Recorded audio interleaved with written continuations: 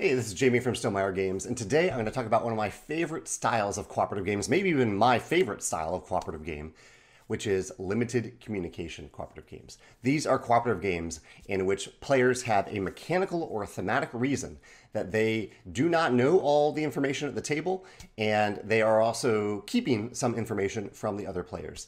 And I have not included any trader mechanism games on this chart. I know trader mechanism games are arguably cooperative games, but they're also arguably semi-cooperative games, whereas all the games on this list are fully cooperative. But I think it's worth mentioning the trader mechanism is a way to have players, some players have a reason not to convey all the information to other players. So some honorable mentions for this list are Letter Jam, Groundhog Day, Gloomhaven. Gloomhaven is only a partial limited communication game, specifically with the priority of which order your characters will be going. Fog of Love, Codenames Duet, and Magic Maze. Magic Maze came very close to making this list, but it's also a very stressful game. So there are some games that were less stressful that bumped it off the list. So let's jump right to the top 10. At 10, we have Samillo. Samillo is a game that I've actually only played on Board Game Arena, but I would gladly play it on the tabletop. Samillo is a game where one player is trying to get all the other players to guess a character. And so they have a hidden character, and they are giving clues to all the other players to help them decide which of the characters that they're looking at, because all the other players are looking at a grid of around 12 characters. They're trying to eliminate the characters that are not the one that you have. And the only clue that you can give each round is you reveal a card, and you say this card is either similar to the real character or it is not at all similar to the real character. And depending on the round, all the other players need to choose cards to eliminate. So if we're playing like the animal version of Samillo, because there are lots of different versions, I might reveal a fox, and I might say, say it's a red fox, and I might say this is similar to the card that I have that I'm trying to get you to guess. So all the other players might look at that fox and be like, okay, it's similar to it. We might make sure that we keep red cards on the table, and we might make sure we keep bushy-tailed animals on the table too, and eliminate the ones that are not bushy-tailed, things like that. But they don't really know exactly what they're doing. It plays really smoothly, and this is one of my favorite styles. You'll see this throughout a significant portion of this list, that this is a game where one player has full information, and they kind of have to agonize while all the other players discuss in front of them what that information means. And the other players are openly communicating while that one player has that asymmetry of information. So that's Samillo at number 10. At number 9, we have Hanabi. Hanabi is a now classic game, a cooperative game where you have a hand of cards that is facing outwards. The limited communication or information in this game is that you don't know what's in your own hand of cards, and you can't just tell all the other players what's in their hand of cards, because that is the game. That would ruin the game. And that's a crucial point here that I'll mention, that there are other cooperative games that have limited information, but I don't think it makes thematic or mechanical sense in those games. It's kind of just in there to present an obstacle to the players and to prevent quarterbacking and alpha players from taking over the cooperative game. But in a game like Hanabi, the game doesn't work unless you have that asymmetry of information. If I could see all hands of cards at the table, we would play perfectly every time. We would win every time. And that isn't the point of a cooperative game like Hanabi. So you can't see your own hand of cards, but you can give clues to other players as to what's in their hand. And players are basically trying to play cards in a certain order, certain colored cards in a certain order on the table. It leads to a feeling that several of these games have of really syncing together with your teammates and optimizing every little piece of information, and also maybe getting a little bit lucky sometimes.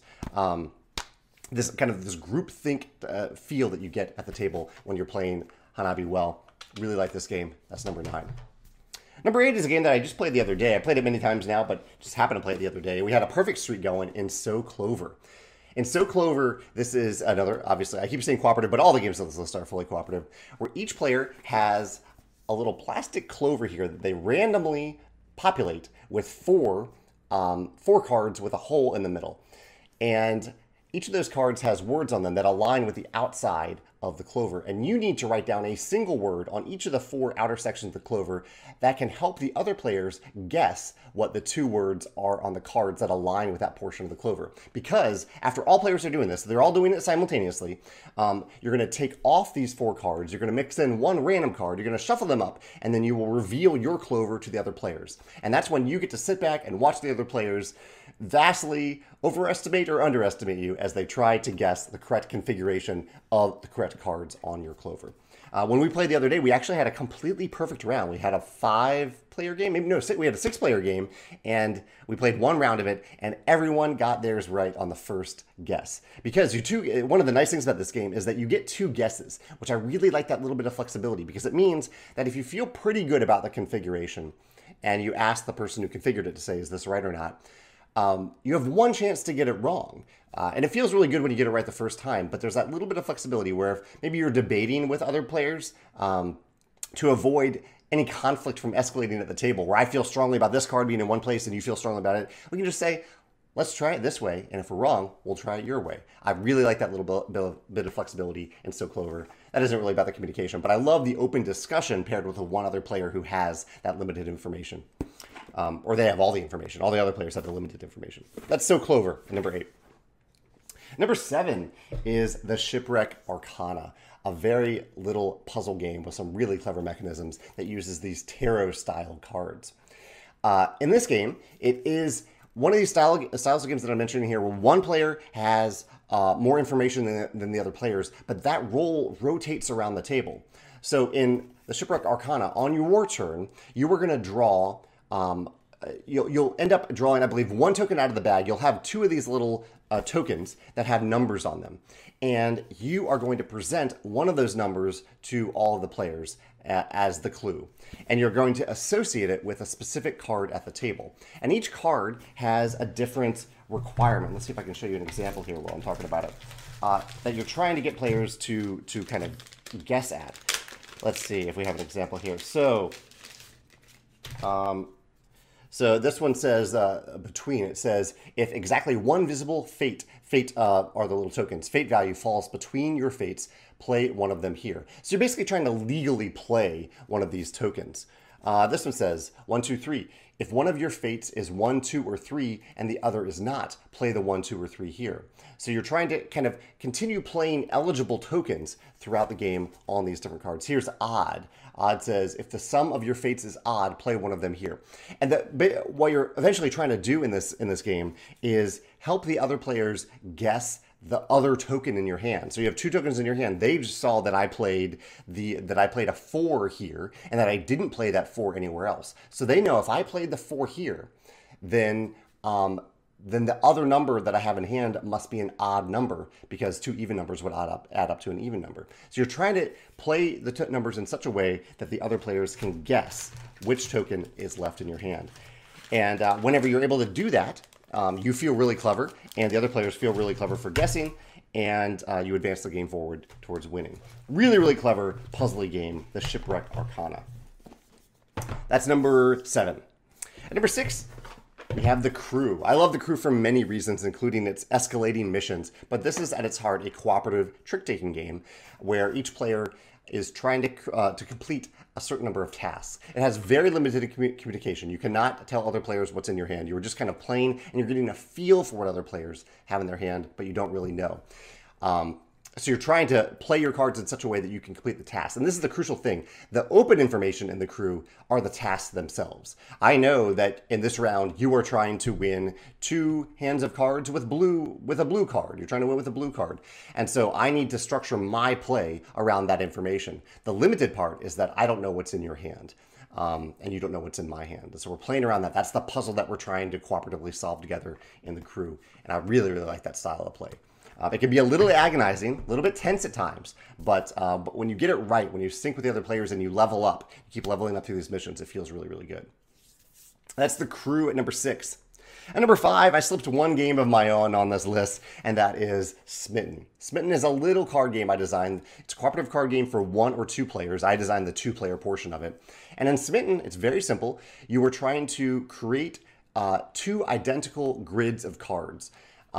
by playing a card, one player will play a card, and that card will have instructions on it for the other player that they must execute in full. If they can't, you lose the game.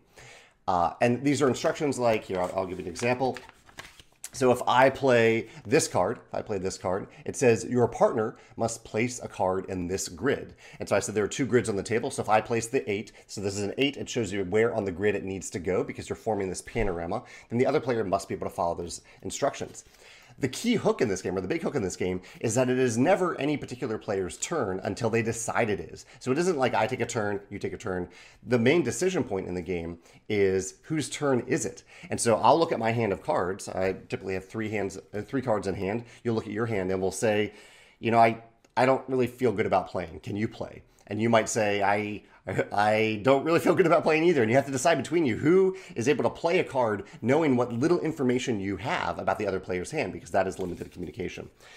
It's fast. There's a little bit of luck to it. Sometimes you can get unlucky draws or unlucky plays, but it's a very short game. It plays in about 10 minutes, which I think is nice for some of these limited communication games that they, if you stumble over something and just lose, that you can just play again really quick.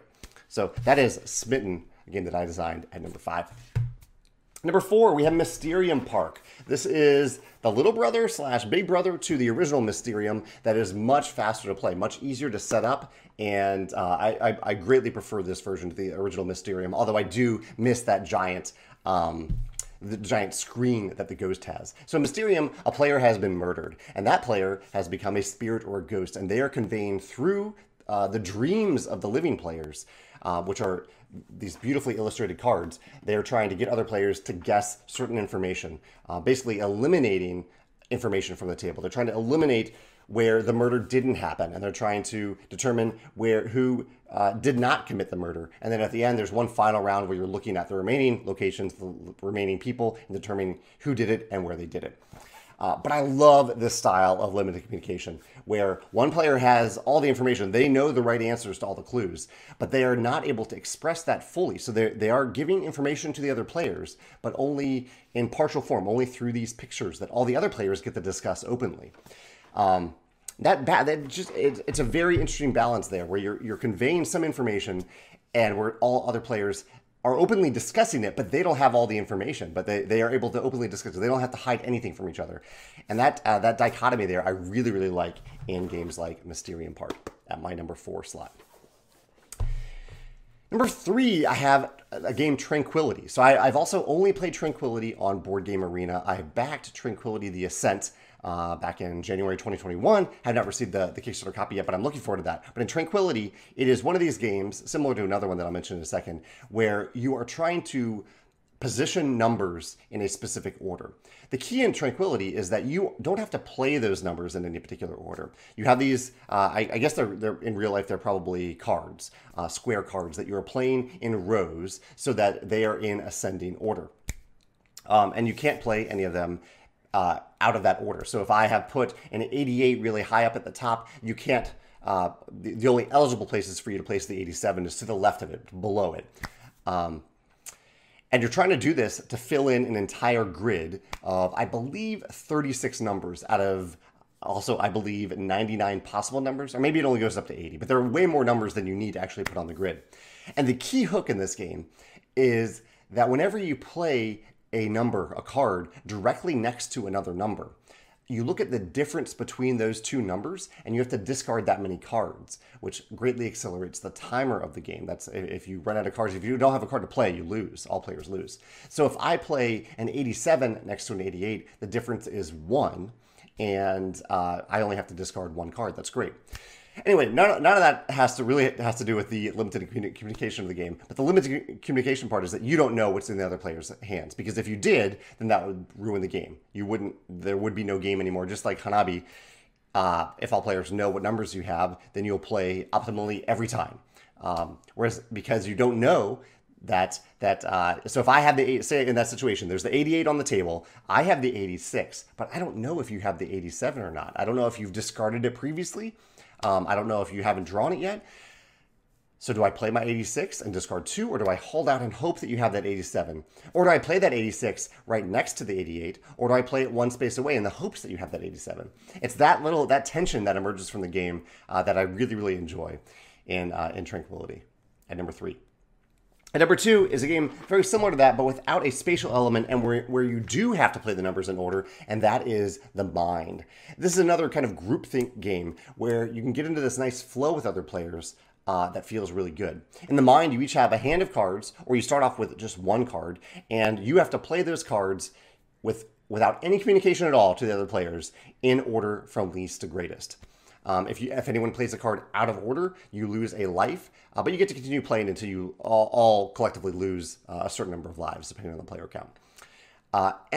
Again, like The Crew, this game escalates. So in the first round, each player only has one card, and then you have 2 cards, and then 3 cards. This is something that I really, really like in limited communication games because it means that the lose conditions aren't as perilous early on in the game as you're kind of getting your footing, as you're learning how and when other players typically play a number that is maybe 10 higher or 20 higher than the previous number. You're learning about each other as you're playing, and the stakes start off very low, but then they escalate and get much, much higher as you have more cards in hand. I really, really like The Mind. I've had a great time every time I've played it, and it does sometimes lead to some odd tension where you're like, why did you play that card? Like the previous round, you played a card that was 10 higher after 1 second, and then you just waited 20 seconds to play the card. There's some weird things like that, but in between rounds, you can talk openly about that and you can learn about each other. Really like this game. I really like the flow that it gets into when you're playing The Mind. That's my number 2. Last, we have Just One. Just One is my number 1 game on this list. It really could be switched out at any given time with maybe the top 5 games on this list. But I love coming back to Just One over and over again. This is a game, I believe, by the same creators as So Clover, where one player has a word that they cannot see that they are trying to guess with the help of the other players. And all the other players, and there are actually multiple levels of limited communication here because this player doesn't have any information yet. They have a number or they have a word and they don't know what that word is. All the other players know what that word is and they have to write down on little plastic, you can actually see it here, on little plastic placards, they have to write down a 1-word clue. But they're doing it also with limited communication. They can't talk with other players when they're doing this because they all reveal at the same time without the first player, the main guesser, without the guesser looking. They all reveal to each other, and if any of those words are duplicates, then those words are not seen by the guesser. So if the word is pizza, if you're trying to help me guess the word pizza, and 2 of you write down Italian, then before I've had the chance to see those placards, you've shown them to each other and you put them face down so I don't get that clue. So you're trying to think of clues that aren't obvious, but it's also okay sometimes to mix a really obvious clue in there because everyone else is going for a non-obvious clue. It leads to moments of cleverness and brilliance and hilarity. And again, there are these multiple levels of limited communication. I don't know the word, but you all don't know what each other is writing down. And once you write down those words, I have more information. So I have a bunch of information, a bunch of clues that you've given me, and you all have to wait and see if I'm going to be able to guess the word based off of those clues that you gave me. It's kind of the opposite of So Clover, where there's one person at that point in the game that has a lot of information, and everyone else is sitting waiting to see if that person interprets it correctly, but it's So Clover, which is the other way around. It's a lovely game. I love playing Just One. It works for gamers and non-gamers alike. And it is a little bit more of an activity in that you win when you feel like you've won. You can play as long as you want. There is a points method, but we don't play that points method. Yeah, Just One. That's my number 1. In the link below, in the description below, I linked to a list on BoardGameGeek that someone has compiled very graciously of a list of all the limited communication games that are out there. I think there are probably some that are missing from the list because, for example, Gloomhaven wasn't on that list, but I do consider that having a limited communication method to it, but or aspect to it. In fact, Gloomhaven also has the individual tasks that you're trying to complete in each mission. I think that's clever too. So let me know if there's anything that you'd add to that list. But feel free to check out that list. If this is the genre of games that you like or you're trying to remember some of your favorites, look at that list and feel free to chime in the comments below to let me know your favorite limited communication games and why you like them. Again, I think this is a brilliant genre of cooperative games. I found that I much prefer this to the style of cooperative game where it is a bunch of bad stuff is happening to you and you are just kind of puzzling your way and struggling through that bad stuff. This is a player-created puzzle that you're puzzling through together with the other players. I think it helps limit quarterbacking and alpha players. I think it creates an interesting puzzle every time, and the puzzle is among the players, not a puzzle that the game is presenting to the players. Yeah. I love this. I love this style of game. Let me know your thoughts in the comments below. Thanks.